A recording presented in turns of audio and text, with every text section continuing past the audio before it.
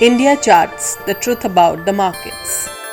India Charts publishes Nifty Daily, daily video updates, the weekly Elliott Wave Outlook, and the Long Short Report covering all asset classes. 12th of October 2021, 9:36 p.m. I'm recording right into late evening. Doing so because, well, that's what ends up happening many of these days when I'm writing my Nifty Daily report. It ends up being 8 or 9 in the evening. Paying attention to many things at the home front as it happens, distractions when you actually work from home. But there are always pros and cons to everything. Have everybody really gone back to working from their workspace? Maybe not, but the reopening is pretty much widespread. Everything has been permitted, but people are still being slow to going back to normal. Schools, very, very similar.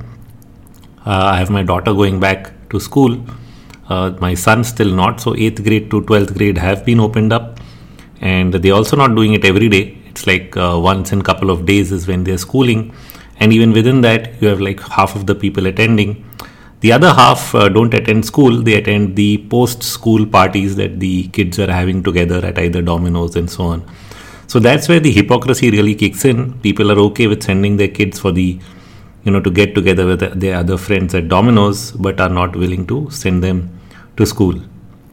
I really wonder how that works. Anyway, having said that, that's exactly how the markets are as well.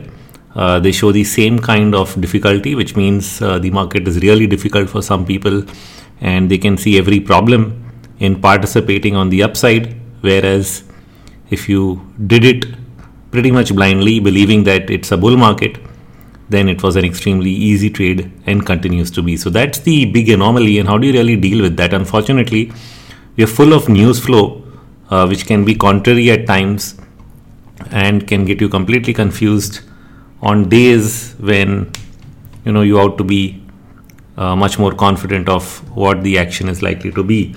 And so when you wake up to one morning like today, when some of the world indices are down, all the headlines, and if you're really a headline reader, especially from Bloomberg and other places, are all talking about the problems. Evergrande problem, power crisis problem, the Fed and the RBI, whatever they're doing, growth will slow down, US jobs, God knows which way they bump and create a problem, because when the job market is strong, then it's a problem because interest rates might rise, and when the job market is weak, then we have an economic slowdown. So you really need to make up your mind on what is really going on in financial markets, and otherwise you're going to really get swayed by these news headlines every day, because the person writing them is essentially trying to justify what happened overnight. It's not that he really forecast that's exactly what's going to happen. It's going to fall today because of Evergrande and inflation. No, it's the justification that is coming in hindsight. And that's a very, very important pointer. And the kind of justification being used is a function of really the sentiment that we are all throwing out ourselves, because the market sentiment has been poor, especially among traders. So that's the other anomaly. When you actually look at investment crowd, the investors actually participating in the cash market, making money like never before, and at least that's the feedback I get from the people directly dealing with them in terms of dealers and brokers, which is why the cash market has been easy. All the new NSDL accounts opened, people who are buying and selling delivery are pretty much happy out there. But when we actually look at the F&O market and look at the positioning, and then we look at the discount in Nifty futures, we end up looking at a market that is still short, where people are still not participating with a strong bullish stance. So the PCR doesn't pick up. It started to peter out, which means people are selling so many calls even in a rising market. And why not? Because you look at factors like, say, the USD INR going up, and you start believing that that's a sign that the markets are supposed to fall. Or similarly, last month we had both the VIX and the Nifty going up together. Now you have the USD INR and Nifty going up together. And all of that has, you looking back and thinking that, these may be signals of something coming to an end. Now, typically in a zigzagging counter trend market, which means if you have a typical deep bear market, or even if you have a 1 year pullback kind of up down market, In that, every counter trend bounce ends with some of these similar signals, and they're very good signals to use to catch those stops. But as we all know, in a bull market, nothing works. You can't read into overbought conditions. You cannot read into, simple put call ratio readings that you would have otherwise. And well, the put call ratio is actually closer to where markets bottom, even when the markets are near all-time highs. That's the funny thing. And the reason that's happening is essentially that sentiment which I just spoke of. So what is it that's really going on? Now, everyone has their own narrative, some of it around bubbles, some of it around the stimulus. And the way I've put it together and probably repeated it over and over again, I've called it reflation. But what I'm mentioning in calling it more than that is reflation is not just, it's not the inflation. It's the repricing of the economy across the board, which means we are really talking about raising the prices of everything. So this is not your typical stagflation. This is not your typical, inflation cycle where, oil prices go up and they create too much of WPI inflation, and then everybody's worried about that. Interest rates have to go up, and that hurts. But then there have been so many cycles in which, you've done that as well, and the markets have chugged along. For example, and that's where you really need history, you can go back to 1970s, you can go back to the 1990s, and for people who didn't really participate in those repricing periods, when all asset prices basically got repriced on the way up, they actually missed out on meaningful market opportunities. So you actually became relatively poorer, than what the markets were really doing. So you would actually find that your savings were not meeting up to the rising cost of living. And this was an experience that has been narrated to me by my father itself, not someone who did a lot of financial market investments. So a lot of my knowledge comes from reading the books he amassed to start with, and then of course my own study, and not something that I would have really had to get from him. But for me, those inputs were the reasons to really start understanding why it happened, and I could actually explain it to him many, many years later. That the 1970s spike, we all know the oil shock that we've heard of, but that oil shock essentially led to permanently higher prices. This is exactly in his language. He said that prices of everything went up, but they didn't really come down back that much, and so it essentially meant that the cost of everything that he was buying in the market, regular goods and services, groceries, whatever you consumed, and in fact even real estate, moved up and never really went back down to the levels that he had really seen back there.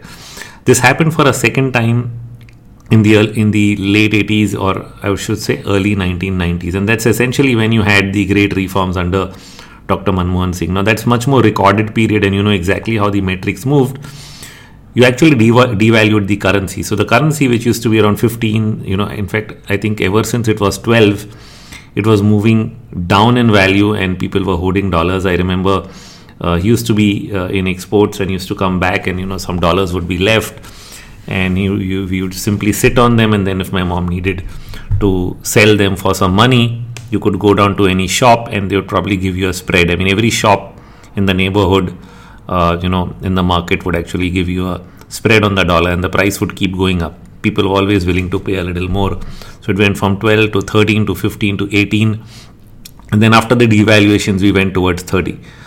Now, what that really meant is when you've moved, say the currency value from 15 rupees to the dollar to 30 rupees to the dollar, is you've sort of, that's a near 100% move, right? So that's a 50% or should we call it a 100% devaluation or a 50% devaluation? But that means that to that extent, the price of everything that was imported, and since we were not producing that much, we also had the license Raj and other issues. We were importing a lot of goods. The cost of everything went up permanently. And when we say everything, it really means everything.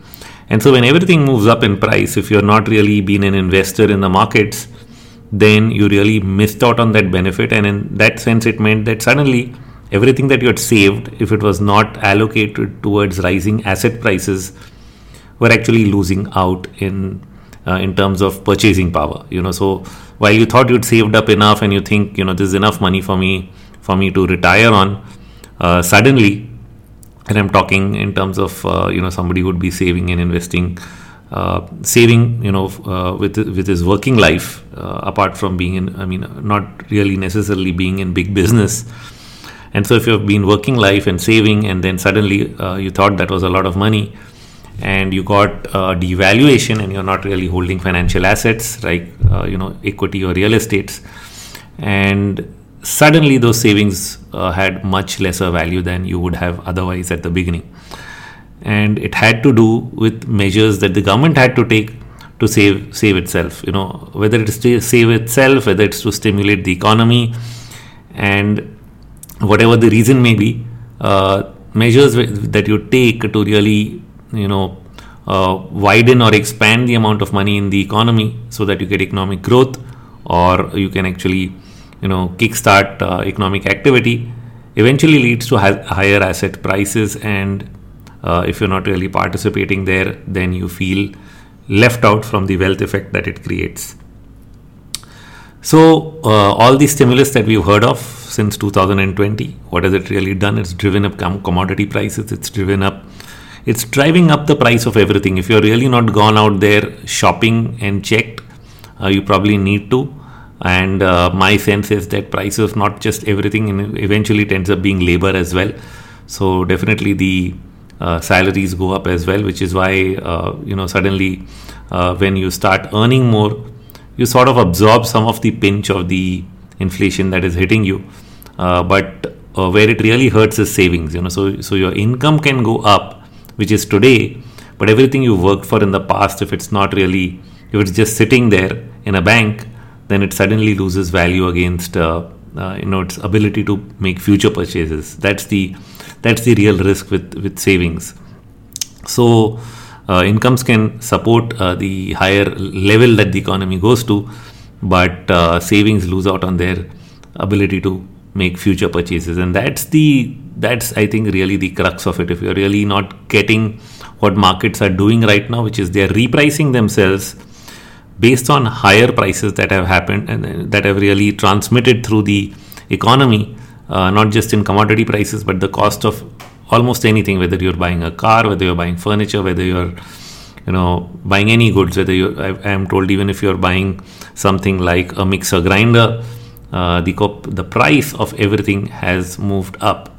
And if the price of everything is moving up, the financial market, or the stock market to be specific, is repricing accordingly, because revenues move up, that's price, and definitely it means to some extent profitability. Of course, cost also goes up eventually when you raise the cost of labor and input costs, but the way you look at it, if you keep a constant margin, you raise revenue, the value of everything moves up. So even if it's a constant margin, the value of your profits move up to the extent that the revenues have expanded because of the price expansion. So revenues do transmit to the profits when prices of the goods and services that you produce go up. So I think for anybody not getting it, just think about what I've explained in very, very simple language as to how markets can reprice value, even though you may not be having significant growth in terms of producing more goods and services. Okay, so after all, people believe that markets should always expand, and I always wonder how many biscuits am I going to really eat in a day. So you can say, okay, if I'm an FMCG company making biscuits, I need to expand my market and move from urban, then to rural, and then you reach a point where you've penetrated almost everything. So then what? And then it's really contribution margin. It's really that pricing power that drives everything, which is essentially inflation. So that takes me all round to the argument when we read headlines and say, oh, inflation is up, this is bad. My question is, are you really long inflation or short inflation? That's the real question to ask yourself.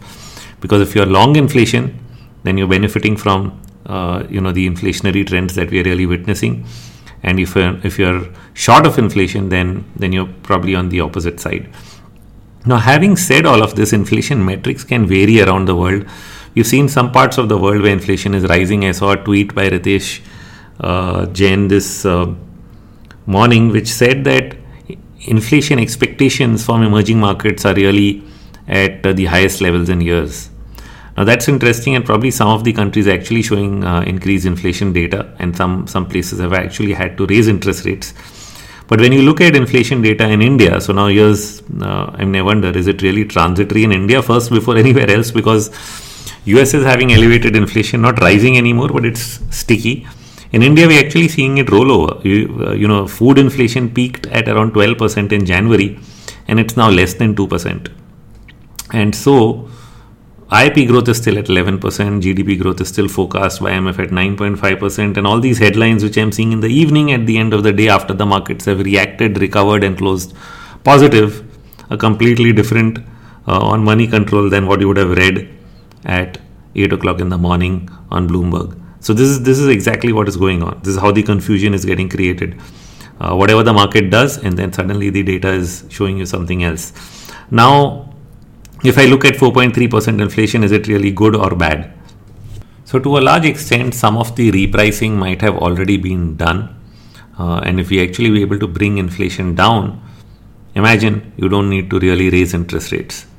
And so there was a lot of hula also around the idea that RBI needs to raise interest rates, and there's too much liquidity out there. RBI has accepted the second part, there's too much liquidity, but they are pretty clear that they need to continue to stimulate. And I mentioned this, I think, in my video also last week, that unless inflation is a monetary phenomenon, you really need to believe that or accept that or know that, and not argue on the other part where some people believe that all inflation is a monetary phenomena. If it is really being, really the repricing of the market. Now, of course, you can create that repricing through some monetary action like devaluation of a currency, for example. But coming to the point that if it's not something that's monetary, if it's caused by things like supply side bottlenecks and so on, which we also have heard of and know of, then should the RBI really be trying to attack that, or the Fed for that matter, be trying to correct inflationary trends using interest rates when the real cause is completely something else? So we can try and do that to please everybody, but it might not necessarily be the right economic action to take. If the problem is something else, you really need to solve it in some other way. And of course, if you're talking about supply side bottlenecks because of the lockdown, that can only resolve itself over time on its own. So it's a self-healing process. As things open up, people go back to work, they really need to eventually at some point of time, whether it's at current labor rates or higher labor rates. And once that starts happening, because everybody's going to raise prices. If you don't have labor for running your hotel or your restaurant, you're going to pay a higher price. You're going to raise the price of all the food and products that you're really selling at your store, and eventually you're going to hire the people you need to get business done. And so all of that is a process, takes some time, but eventually you're going to go back to at least the normal where you were. And as that happens, many of the bottlenecks, some of which are man created, for example the OPEC oil production cuts, are man created, right? They are not real, but wherever it was required, it had to be done. And wherever it hasn't been done, it has happened because of the lockdowns, and all of that can revert to normal, say, over 6 to 8 months or 12 months. I don't know. I can't really forecast that accurately, but I can say that that is the move you're going to see. The real thing to ask ourselves is whether demand can really grow from there, and that is where you need additional stimulus. The additional stimulus has been promised by most governments around the world, and which is why we are supposed to expect that growth does kick in after the financial stimulus kicks out. And that's the backdrop in which the markets are operating. First, they are repricing because they need to, because we've taken enough monetary action for that to happen, and we've also taken non-monetary action for that to happen. And maybe, for all you know, the way the bottlenecks have been created, we are allowing it to happen. So to some extent, it does help the idea that your debt to GDP, where debt is where the GDP is nominal GDP meaning price into production, actually needs to go up to bring down the debt ratio. Okay, so that's one simple math of it, where whatever is happening actually works in favor of bringing down the debt level and making the situation more manageable. On the other hand, to kickstart growth, we are again spending more, and to some extent, trying to increase the debt as well. But the hope is that this roller coaster will start rolling on its own, and you won't really have to keep doing that beyond a point of time. Now, that's the end game. Not everybody knows how that end game will end. Will it work exactly in the way that I'm saying or not, or some other issue will show up? Will you end up in hyperinflation? Will you not? There are enough arguments for and against it, but it's most important to know where we are in the market and what we are doing right now to get a hang of what you really need to do to stay the course, because not every move of this kind has ended in disaster. And if things end up working exactly as planned, then you would have missed out on what would have been one of the best opportunities to being an investor in financial markets, equities, commodities, whatever it may be that is going up in price. That means asset prices in general. And if you stayed out of that, then the opportunity lost is essentially a cost to you in terms of your purchasing power. That's, I think, the nutshell, of what my experience tells me. And have we really been in a period where we've seen things like the USDNR and Nifty going up together? Yes, we've seen that for short periods. It's not something which is permanent, but it happened in 2018 when the USDNR went past the 69 mark for the first time. It did go up along with equity for a while, and then eventually it petered out and we went back to that normal inverse correlation. And now we are seeing that happen for a second time. So I'm not completely ruling out that it can be the case, because if I simply look at each market independently, I'm seeing different trends. I'm seeing the strength in Nifty, and so I'm not reading in too much into either the rising USDNR or the rising volatility data and so on, which keeps popping up from time to time. If that was true, or even in fact the rising dollar itself, apart from USDINR, the dollar index has been one of the fear trades for a lot of people. Well, it's rising, it should create risk. But when we go back and study all the other asset classes and see what they're doing, whether it's commodities, whether it's emerging markets, there seems to be a split. I mean, even within commodities, we've had a pretty good run, and while the dollar was spiking, copper went into a consolidation, but some of the other commodities have continued to go up. Oil is leading the way again. It's gone past all the highs, so has zinc and aluminium so far. Copper is the only commodity which is then not making new 52-week highs as of now. And so those divergences really tell you that it's not all risk off. Maybe the rising dollar is essentially not reflecting what we would have usually called a deflationary trend. So earlier, when you were in a long-term rising dollar trend, it was deflationary. Between 2011 2020, oil prices went down, and so did many other commodities, gold included. Of course, gold bottomed early in 2015, but many other commodities continued to decline, copper till maybe 2016-17. And we're only seeing the turnaround in commodity prices after that, when the falling dollar environment has kicked in. So then, are we really in a dollar bull market? So even though you get a dollar rally, part of the recent dollar strength may also have to do with the idea that the US is doing better than many other parts around the world economically. So you are seeing a slowdown in Asia. That's a fact. And the rising dollar does reflect negatively for some of these markets. Some of them are facing some kind of crisis, and some more severe than others, and there are some that are able to get by it, and India being one of the prominent ones that's not really being affected as of now. So the rising dollar reflects the relative strength of the US rather than a deflationary environment as it did when you were in a dollar bull market. That's about what I can say for the rising dollar, which is why it's not really showing an impact on either US equity in a big way, or on India in a big way, or on, say, Europe or some of these markets.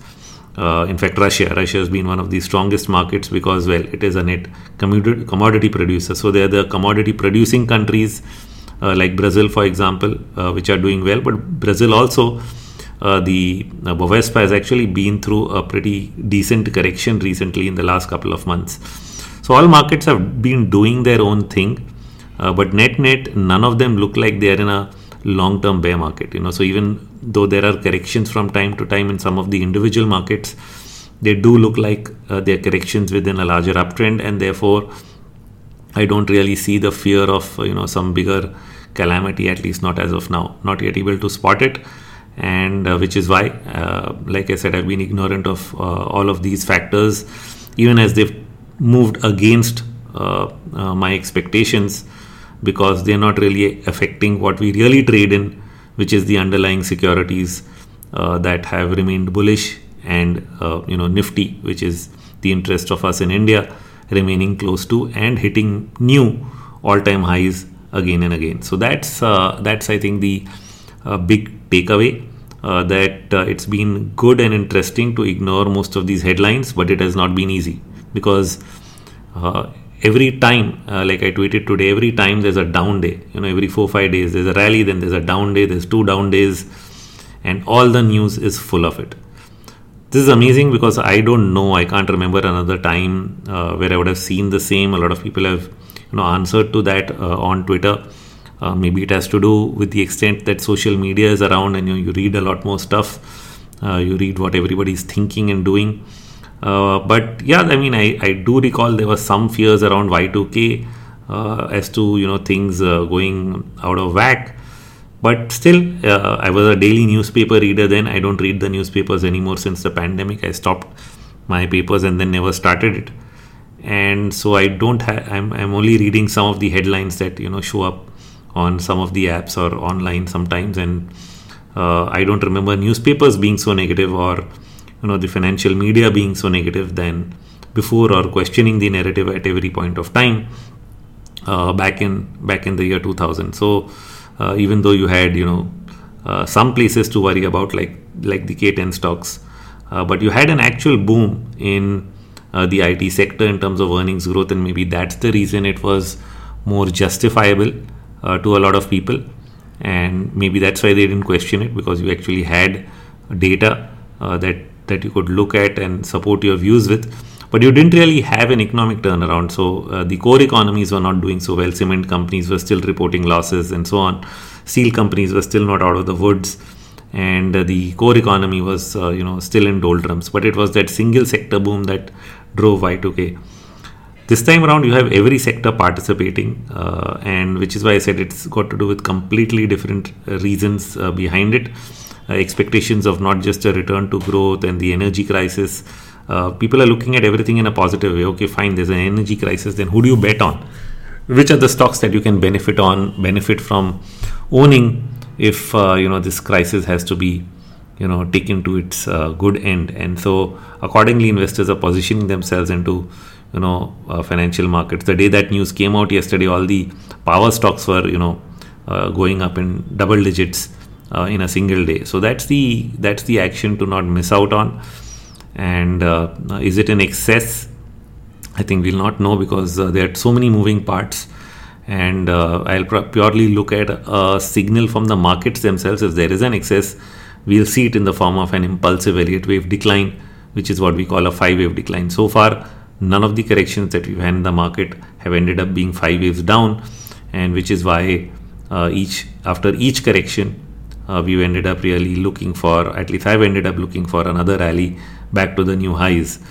It's been stunning, because even I've not seen this or been around at a time where markets go up more than 100% and do not really see more than even 15% correction. Forget even 10%. So the only time would have been probably before the 1990s, where for some period this would have happened. It would have happened under the Harshad Mehta period, and this is definitely not that period.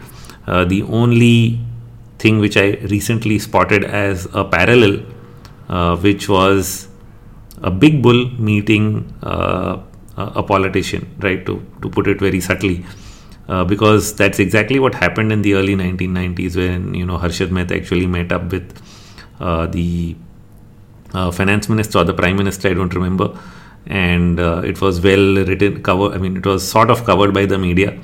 It has also happened at the time of Ketan Parekh. So I hope this time, of course, both of those cases are remembered as bulls who were associated with rigging markets, something that we're not really expecting to hear here. But in terms of simply the simple narrative that someone who's considered a big bull meeting a senior politician or the finance ministry or the prime minister, has the only parallel.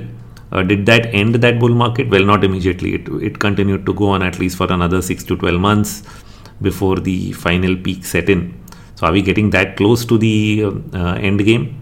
Let's see. Time will tell. At least we have some time on our side is what I would like to conclude with. In other words, it's not yet time for things to roll over. The reflation of the world economy or the Indian economy continues to go on.